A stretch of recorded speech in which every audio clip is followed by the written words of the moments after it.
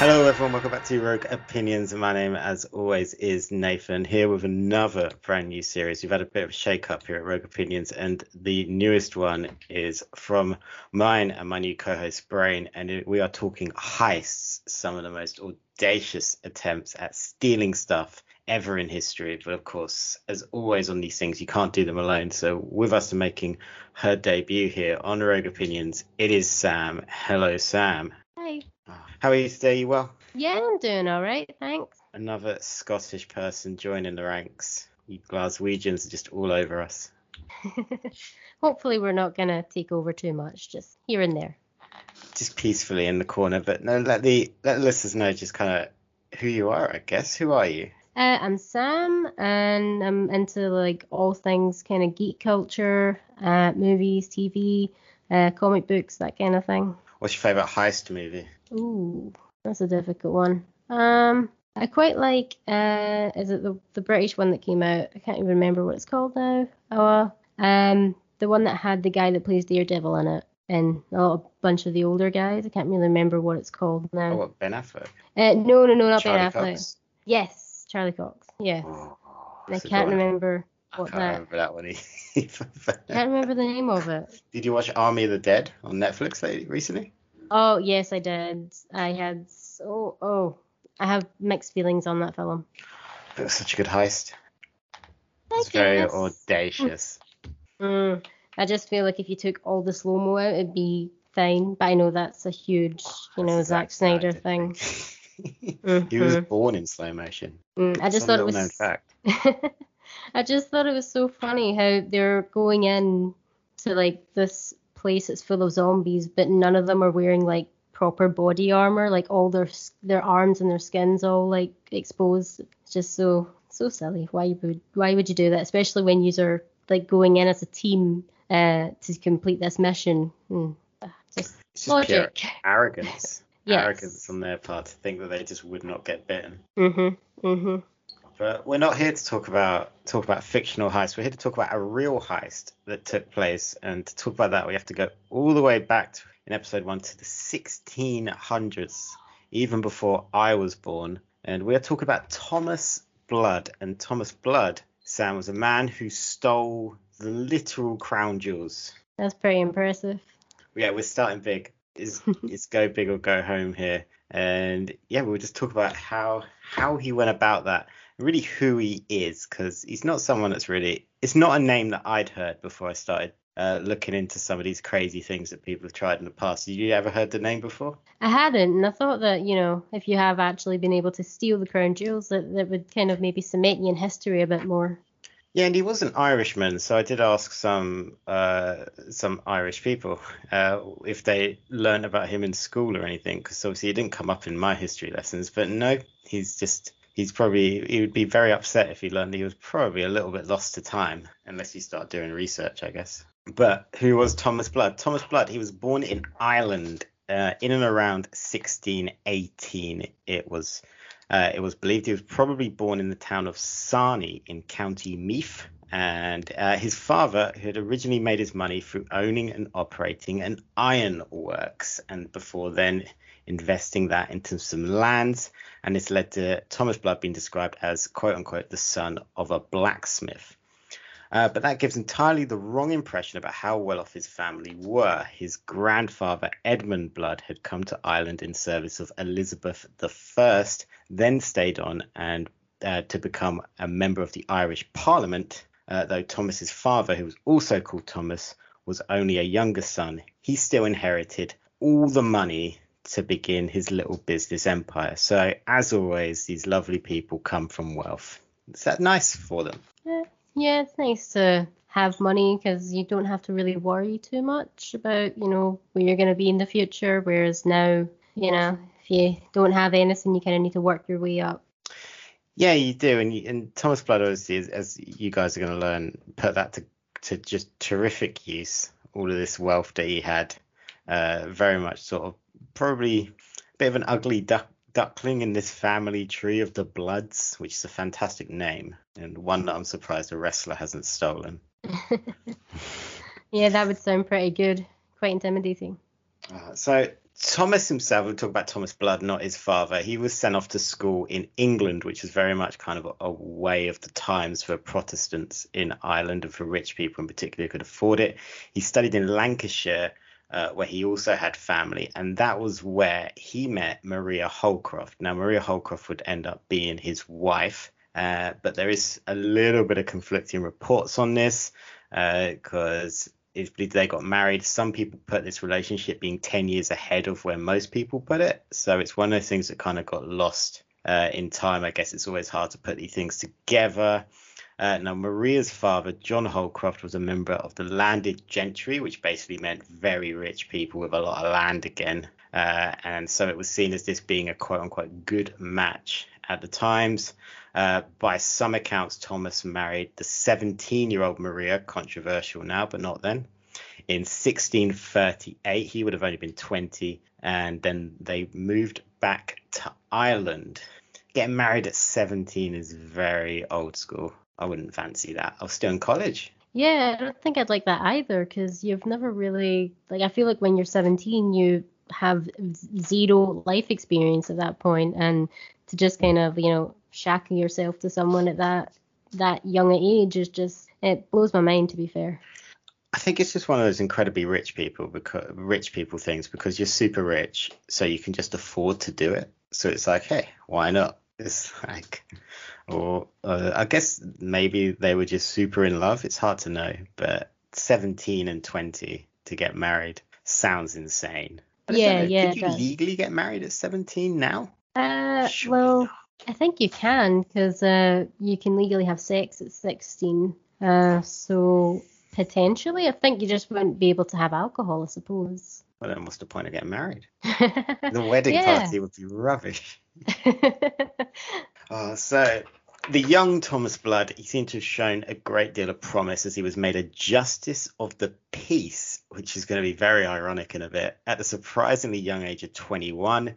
This may have been due to the troubled times, though. England was on the brink of the Civil War, and Irish rebels were sensing weakness. In 1641, a rebellion broke out among the Catholic members of the Irish gentry, again, very rich people who owned a lot of land, who feared invasion by the increasingly hardline Protestant Parliament of England. Now, naturally, the Protestant gentry, like Thomas Blood, lined up on the opposite side under James Butler, who was the Duke of Ormond, which is a title that will get repeated again in a little bit. But the war in Ireland touched off a civil war in England, and Thomas headed back across the Irish Sea to fight in the army of Charles I. So right now, he's on that side of it. He sounds like a pretty stand-up guy. Like, he's heading off to war. That's not bad. Yeah, he sounds like he's, gonna go off and, fight for what he believes in. I don't know what it's gonna result in, but, sounds like he's, fighting for what he believes in. Right now, you kind of hear about the guy and you think, how does this guy end up going to try and steal the most precious thing to the English crown? Because he's fighting for the crown. He's got a lot of land. His life's pretty, other than war being all around him, his life's pretty sweet right now. But as we head over back to the war, unlike the clear-cut Catholic versus Protestant narrative in Ireland, matters in England were a lot muddier. His father-in-law, Thomas Holcroft, stood on the opposite side, as did most English Presbyterians, which is the religion that they fell under. And when I looked up what Presbyterian was, because I'd never heard it before, it was part of like a Protestant religion. It's just another, there's a billion branches of Christianity. Yeah. It's just another one of those, but it kind of comes off the Protestant side a little bit. Mm-hmm. And they really believe that the church should be forming the government a little bit more than the other ones. So probably good for the times, wouldn't work now. Thomas, though, stayed loyal to the crown, at least for now. It's thought that he might have been captured by the parliamentarians at the siege of Sherborne and then freed on parole to go back to Ireland for his father's funeral in 1645. He was still in Ireland when the fighting ended with the king's capture by Parliament in 1646. So, unfortunately, we've got to say goodbye to Thomas's dad now. So, bye to him. Peace didn't last very long, though, for a little bit. In 1648, the fighting broke out again. and Thomas did head back into the war. Now, initially he fought on the royalist side, and there was kind of a story going around that he was behind an attempt to kidnap the man who had led the siege of Sherborne, sorry. It soon became clear that the royalist side was doomed, and like a lot of men fighting for glory rather than beliefs, this is where, if you're talking about, if we want to link this back to wrestling for a lot of our audience, it's probably where they come from, this is where he turned heel.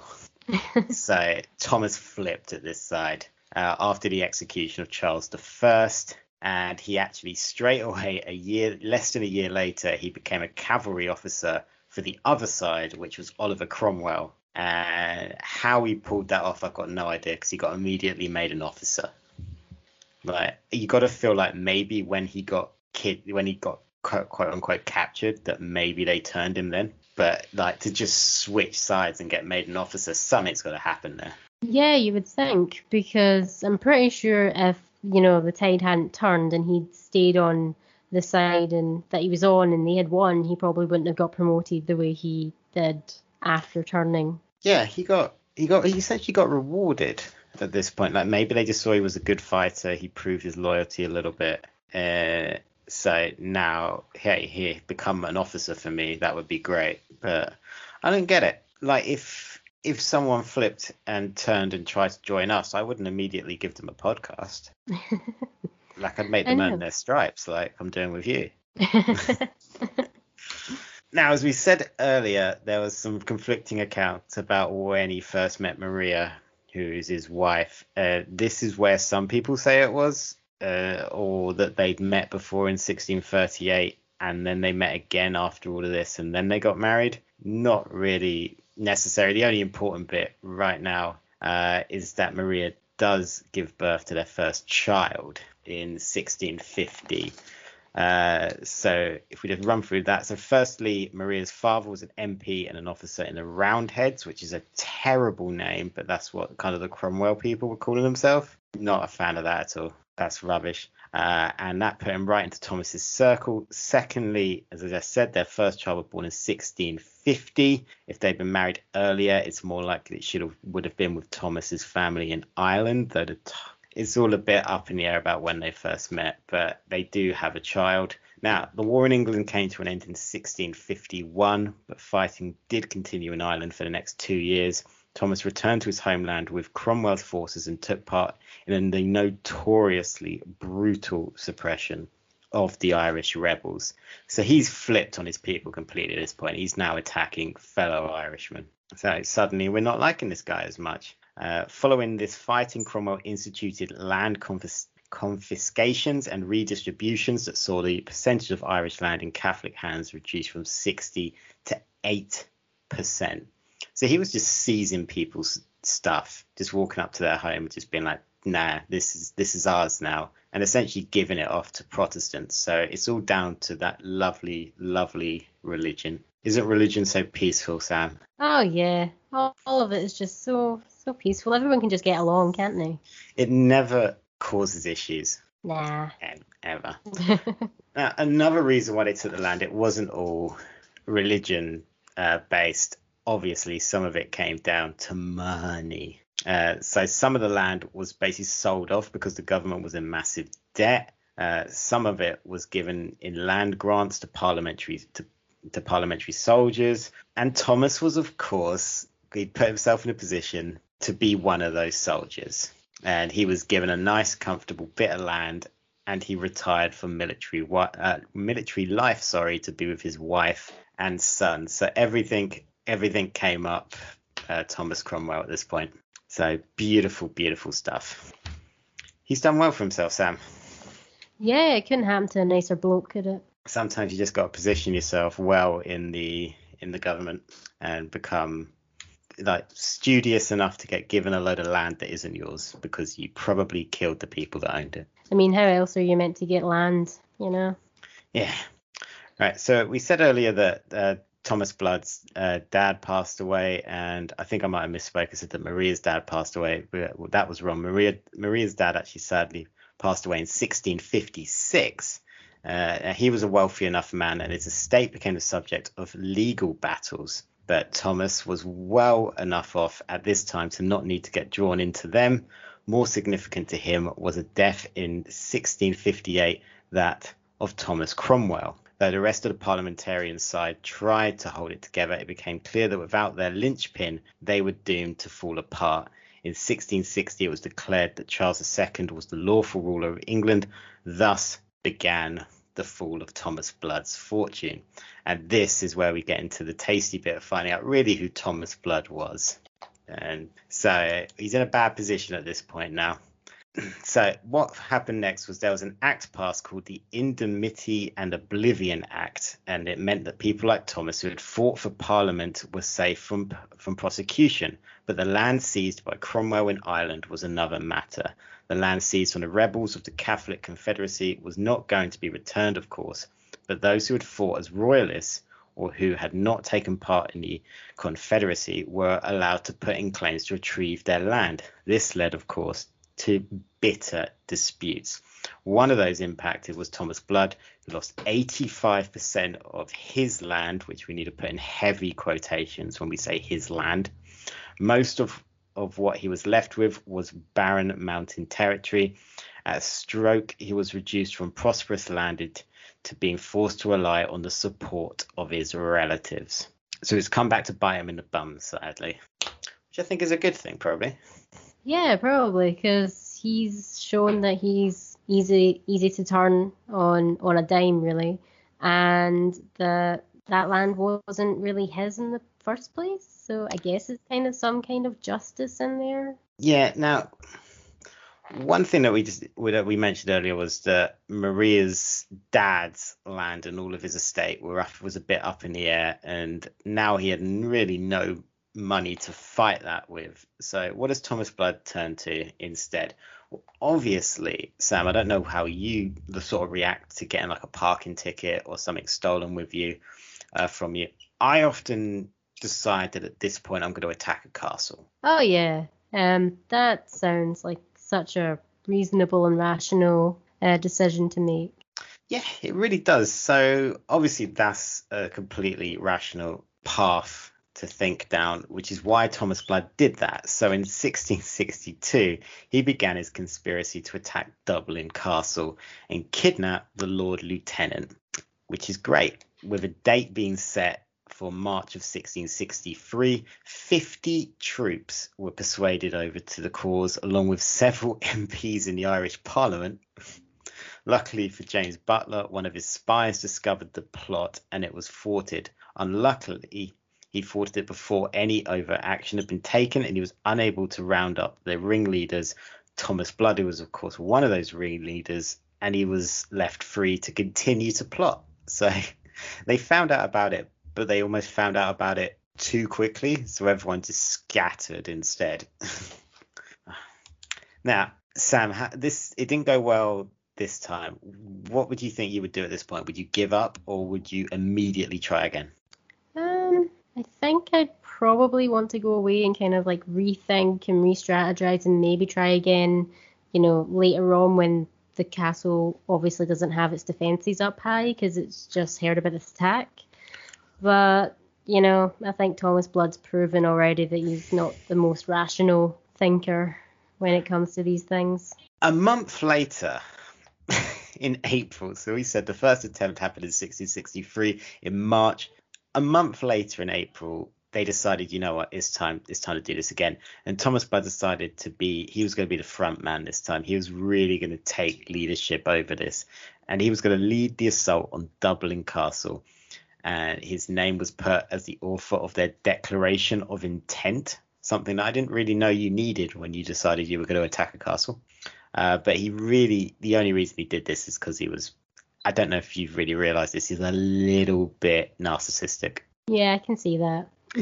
Yeah, and it's funny he said that he put himself forward as kind of the guy, no, I'm the guy, I'm in charge of everything. It's been said before that he wasn't even really the person that came up with the plan. That was actually a guy called Stephen Shonnock, who was another minister in the Irish Parliament. The Irish Parliament is just filled with great people as it stands at the moment. Now, Thomas Blood obviously put himself forward, so I think we can give him the blame for this because right around their ranks was a guy called Philip Alden, who was actually an informer. Yeah, he was a spy essentially, and yeah, his plan got ruined again. So not great. The plan was actually just disguise themselves as petitioners to the Duke to infiltrate the castle and overpower the gate guards, after which Blood and 100 men would storm the castle. After they had control of the Lord Lieutenant, a signal would be sent north and the Ulster Scot rebellion would begin, but the government struck before they could even kind of get this all going. So it sounded like a good plan. It's just a shame that they hired people who were essentially spies. Not great. You got to do good background checks, really. Yeah, that's true. I wonder how that would have went if they didn't have the spies. You know, would they have got the castle? You know, sounded Yeah, like you a decent. you do think it might have gone really well if they didn't repeatedly balls it up. Yeah, I think if they'd given it like a little bit more time and obviously, you know, had a better idea of who was in the ranks, they might have actually pulled it off. Yeah, so Thomas remained in Dublin after this, probably not his best idea. There was a big manhunt out to get him, but he would often, once again, we talk about Thomas Blood and his disguises again, he would kind of hide in front of people. He pretended to be a Catholic priest, a bit ironic for a Protestant. This is to take advantage of the Catholic network that supported everything that was going on in the country at the minute. He made his way down from Dublin to Wicklow, where he stayed in hiding for some time. One thing we've not mentioned for a while, he's still got a wife and kid at this point. So quite what they're up to. Apparently he would secretly visit them from time to time. But, I mean, Sam, you live with a partner. Would you be happy if he was avoiding a manhunt, but kind of came around every now and then to see you? I would probably think he's put me in a lot of danger by doing this. And also, I don't understand if they're looking for him, why they didn't just go to his family and kind of, you know, stake the place out. Yeah, he's got family in Lancashire. Like across, I guess it probably isn't that easy. It's just boarding a ferry in the 1600s to get from Ireland to Lancashire. Yeah, this is all in Dublin, as I said. So I didn't realise they weren't in Dublin. So I didn't realise they hadn't went over with them. Yeah, so when he went to school, he did have family in Lancashire, which is why he went off to school across there. But so he could have gone over there. I don't know if they were still in Lancashire, but you just would have thought. I don't know quite where Wicklow is off the top of my head, but I can't imagine it's far from Dublin if he's secretly visiting his wife and kid still.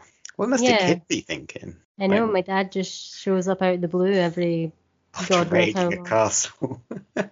Honestly, if I was Thomas, I would have just stayed over in was it Lanarkshire? Lancashire. Lancashire, yeah. I would have just stayed there and just waited for all the hullabaloo to die down and just wait till the manhunt was off.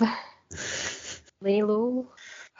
So by 1664, Thomas was back across the water in England. There we go. He's back. Yeah, he's paying visits to his widowed mother-in-law and becoming embroiled in a plot to seize the king in London. So he's upping his game from failing to get a castle. He now wants to actually steal the king. So you got to love someone that dreams, really. He's like one of those people that tells you, nah, I'm going to have an idea and I'm going to be rich one day. I mean, give him credit for having ambition. Yeah, I mean, but what this really was this whole plan. He really only had one plan at the moment. He was planning the same thing that didn't work in Dublin, but just doing it bigger. Presumably on whatever palace was built at the time. Now, obviously, it met the same fate. It was undone by the Stuart Intelligence Service. This was organised by a group known as the Fifth Monarchists, who believed that the Second Coming was due in 1666, and that it was their holy duty to overthrow the king before then. Nothing came of this plot, nor one back in Ireland to stage a rebellion. So in 1666, Thomas did the obvious thing, which was to go to Holland. Why not, eh? Yeah, it's like that seems so random. Yeah, so it's funny that even back in 1666, you got kind of religious people that just believe any random year is going to be the Second Coming. Because we've had a lot of, like 3 or 4 of them in my lifetime. Yeah. So there we go. So the Stuart Intelligence Service overthrew it, who just kind of worked for the king. He was trying to organise this plot with the fifth monarchist who believed that the second coming was due in 1666, and they had to kill the king to make that happen. Strange. But yeah, he obviously went to Holland. You ever been to Holland? No, I haven't. Oh, fair enough. It's nice. It's very nice. Right. So he was running off to Holland to get away, and he was also in search of exiled parliamentarians, to help his cause. So he's still looking to get people on side. He thinks he can find some exiled people in Holland who can help him out. There's a bit of a twist coming, because as soon as Thomas and his companion on this trip, John Locker, arrived in Holland, they were immediately arrested. And this is because the Dutch actually thought they were English spies.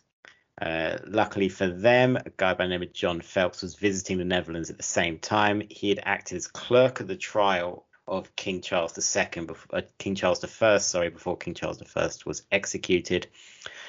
This was enough to get him exempt from the Oblivion Act and force him to go on the run in Europe. And naturally, his vouching for Thomas Blood and that proved that they weren't any friends of the English crown. So he's kind of, again, perhaps one of the luckiest people in the world at getting away with things, because he just happened to go to Holland at the same time as John Phelps, who could vouch for them, and the Dutch trusted him because he was the one who put King Charles I on trial.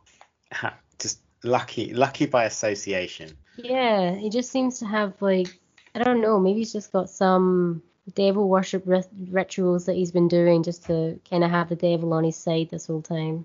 You know, it kind of reminded me of the Winchesters. You know, you always think that they're gonna, die, but then they end up, coming back again and again and again. So he must be making some kind of, deals. He seems to be very popular with a certain amount of people. Like, he obviously he hates the crown, as we know, because despite kind of helping England against the Irish, it's actually then the English monarchy that took all his land and everything. So he lost everything, but it's just the overreactions. It's like, rather than sort of doing anything by the book and being like, no, I got given this land, it's mine, here's my claim to it. He's like, I'm going to take over a fucking castle.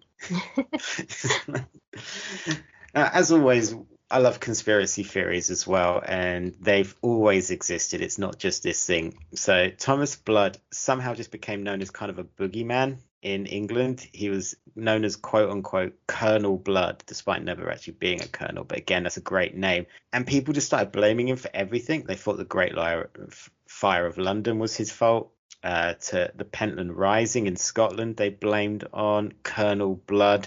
But really, he was now just living quite a quiet life in Romford. And obviously, he was pretending to be a doctor.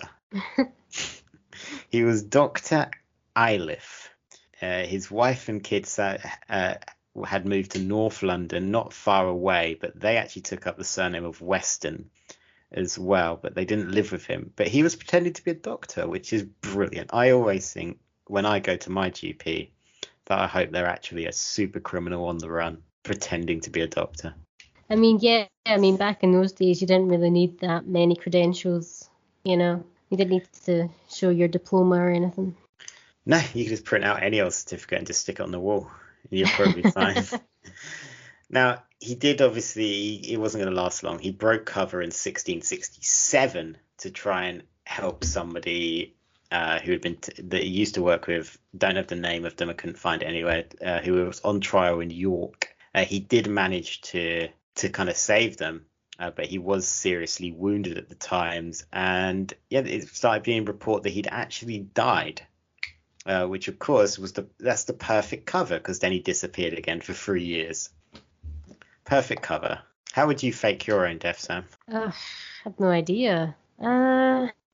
There's so many ways that you might be able to do it. I don't know. Probably say that I don't know, I jumped off a bridge somewhere into the water and my body's just disappeared.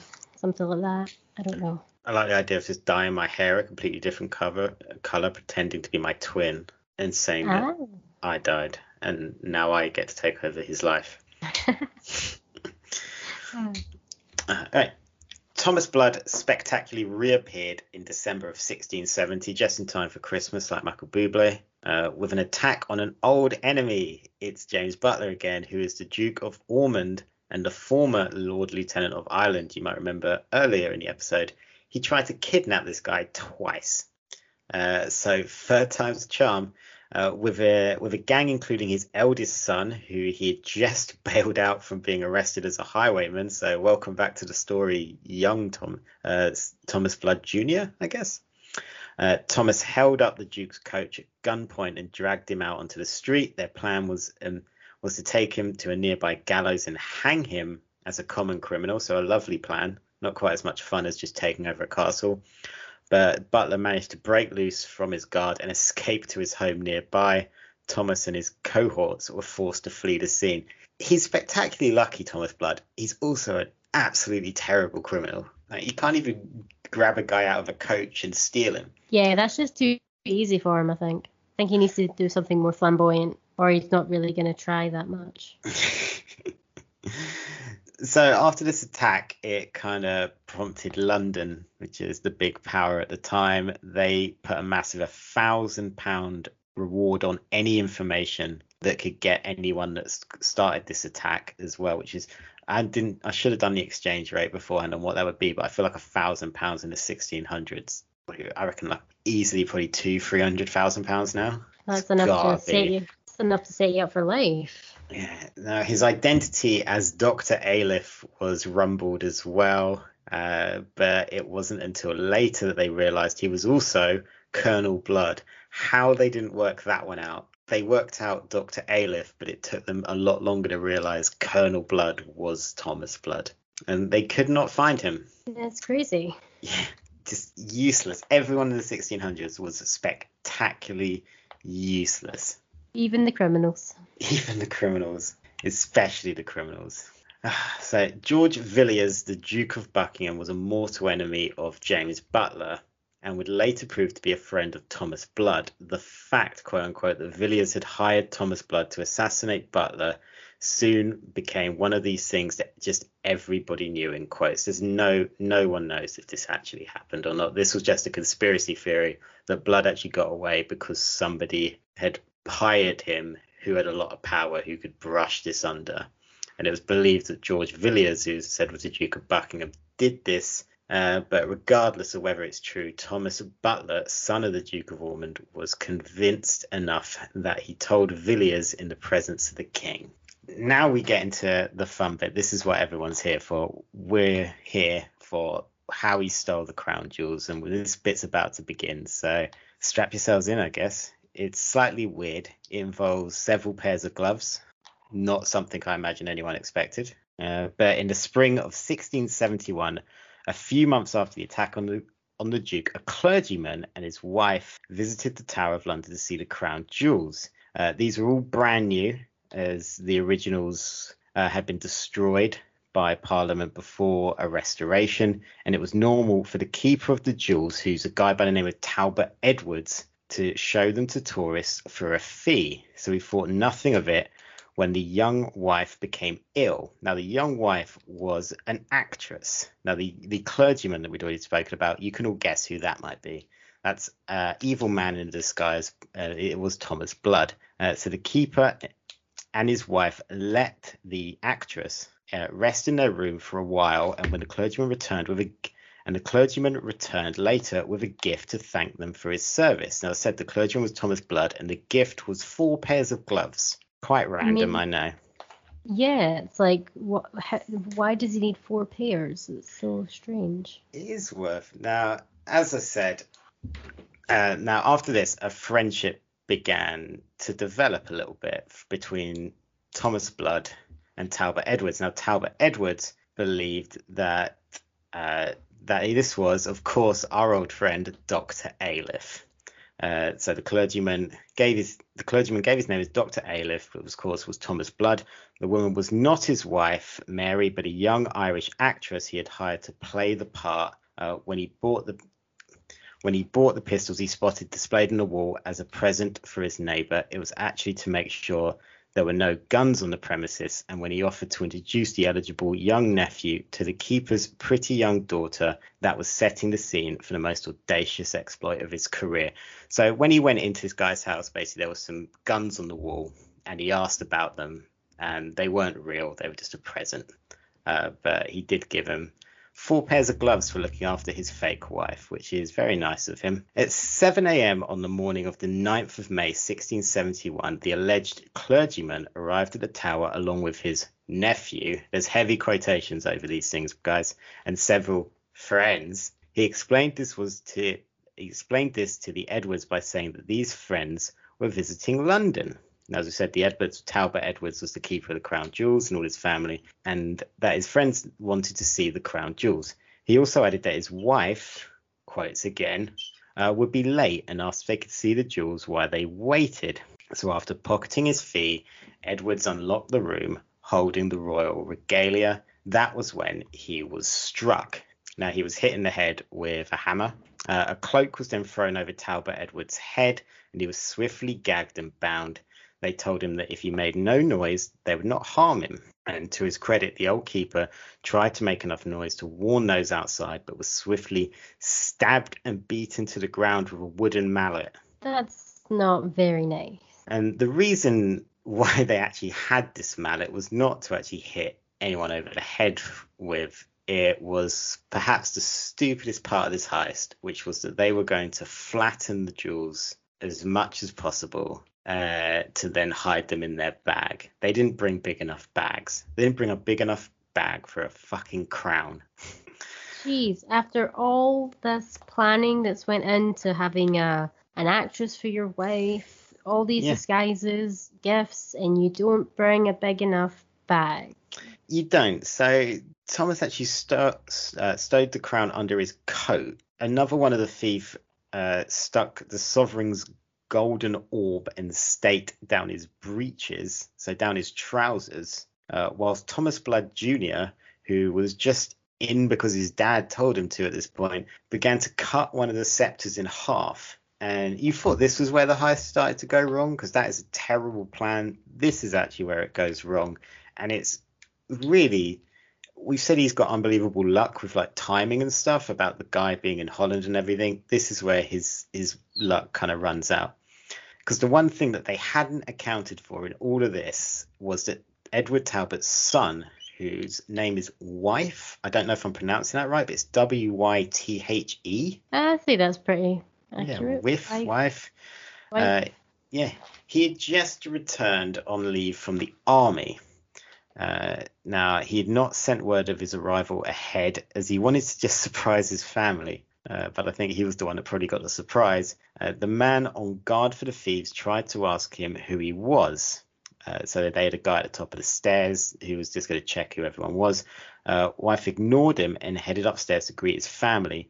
The guard immediately headed into the strong room and warned his comrades, who grabbed whatever they could and fled. Behind them, Talbot managed to get his gag free, despite being hit in the head with a wooden mallet several times, and call for help, drawing his daughter, it's believed, who then raised the alarm. The thieves got away from the scene. They were then spotted by guards, but shots from their pistols scattered them.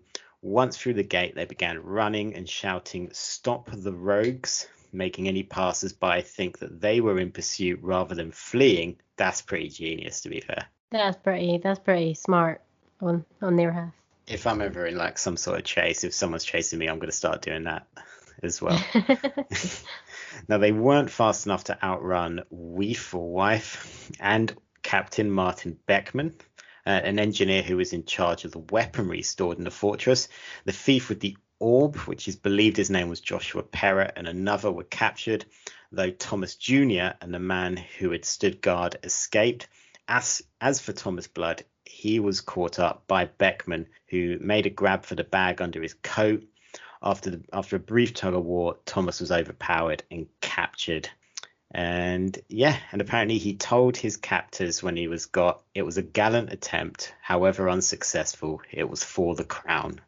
Thomas Jr. was captured trying to flee the city when he was recognized as the highwayman, quote unquote, Tom Hunt. So trying to be a highwayman caught up with him. The father and son were then imprisoned in the same tower they had tried to rob. They were facing execution as their best option, with the worst being to be hung, drawn and quartered. But there would be one more twist. But sadly, Sam, the heist fell apart. I mean, I think they did pretty well considering they didn't bring a big enough bag, but they did do very well to get them out of the tower at least. They did, yeah, and they didn't face execution, either of them. Thomas Jr. would end up going back into the military. Remarkably, he was allowed back in. But Thomas Blood actually, he would end up facing King Charles II instead. So Thomas insisted that he would only answer questions put to him by King Charles himself. King Charles II, by the way, is the one who ended up taking his land away in the beginning of this story. So it's come full circle at this point. It was quite surprising to people at the time that Charles even agreed to meet him. Officially, this was due to curiosity to see this infamous rebel, quote unquote. Unofficially, it's been speculated that the Duke of Buckingham and his ally, the king's mistress, Barbara Palmer, might have warned the king that Thomas knew things that shouldn't be repeated in open court, or Charles just might have been seen the value of making this notorious rebel an informant. Either way, James Butler, who you might remember is the guy that Thomas Blood kept trying to kidnap, was apparently not very happy about this. But in the end, what it all came down to, despite they faced questions and King Charles asked him why he should give him his life, if he gave him his life, what would Thomas do with it? And Thomas replied saying he would try and deserve it, or I would endeavour to deserve it. And King Charles let him go.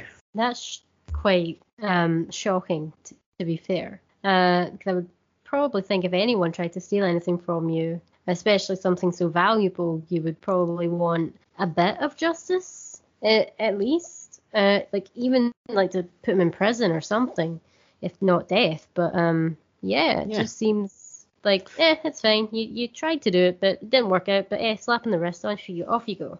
Yeah, I mean, my favourite bit is that one of the conditions for the pardon was apparently that Thomas Blood had to apologise to James Butler for trying to kidnap him and kill him. I mean, I can imagine that being a total non-apology. Yeah. So no one really knows why he actually did pardon him. Some people believe it was just looking like it would be good for King Charles to have someone with so much say over in Ireland on his side, or some people think that just having him on side would just look good. Some people think that King Charles II was flattered by Thomas Blood in some weird way, because Thomas Blood, although told him about his plan to also kill the king, so he sat there in a room with two people that he's put plans together to kill. But there you go. As I say, Thomas Blood Jr. would end up joining the military. Thomas Blood would end up working in the courts for a bit, and then he would get into various disputes with people, do some more of his disappearing acts until he would pass away a few years later. Now, my favourite bit about Thomas Blood, and something that I think he would be incredibly proud of, was that after he died, just a few weeks later, they exhumed his body to make sure he was actually in the ground, which I think is hilarious. And somehow I hope they have to do that with me. I hope I can do something crazy enough that they then have to exhume my body and be like, we just need to make sure this guy's actually dead. Better safe than sorry. So, but that was Thomas Blood, and how he technically did. He got them out of the tower, so he stole them for a little bit, not for very long, but he did at least get the crown out of the tower. How would you rate his ability as a heister? Probably maybe about, well, I have to kind of lower the score because they didn't bring a bag big enough, but probably maybe about 7 or 8, because they did get the crown jewels out of the tower, so that's quite impressive in itself. So yeah, I mean, he had everything working for him. Like, he got in with the Edwards, who were in charge of looking after the crown jewels. It was just the actual bit of getting the crown jewels that kind of fell apart. But he was a shifty guy. Like, he would just disappear for years at a time, pretend to be a doctor, he would pretend to be a priest, pretend to be a clergyman, try to take over castles, and and it's still the same crown jewels. Like they've obviously been done up and stuff's been done to them, but these are essentially the same crown jewels that are there right now. Like this is the same set. Like the set before this was destroyed, as said, during the doing whatever it was called, and it was sold off parts of it and everything like that. So they had these new ones built because it was just seen as this important. For some reason, it was seen as important for the monarchy to have this stuff. But yeah, it's still the same ones that you can go see now. Those are the ones that he stole. Yeah, that's quite impressive. I'd be interested to see if anyone would try it now. Yeah, no one's. I don't know if people have tried, but no one's pulled it off since. This was the last and only time at the minute that these crown jewels have been stolen successfully. I say stolen successfully, not really stolen successfully. I think Thomas Blood is a good place to start on our heist journey. Yeah, I mean, it'd be difficult to try and top that one. But we will, of course, give it a go. Guys, let us know if you enjoyed hearing the story of Thomas Blood. Let us know how you would steal the crown jewels. Like, go mad with it. Because this guy certainly did. You could do that at rogue_opinion. You can obviously check out the whole back catalogue of things we got going on as well. You got some things like Scott and Carl doing Podding Ain't Easy, where they're talking about Loki at the minute, another master of manipulation as well. And there's all sorts of stuff on there. But Sam, thank you for joining us. Hope you enjoyed your debut and that you'll look forward to being back on the channel. Let the people know where they can find you online if they can. I really don't actually have any socials that I use actively, so sorry. I'll need to try and work on that. It's fine. Just tweet at rogue_opinion if you want to talk to Sam, and I'll pass it on to her to get the answer. But you can find me at Nathan Greenaway if you're so inclined to do that. And otherwise, guys, we hope you enjoyed this new series. We'll be back again soon. So bye now. Bye.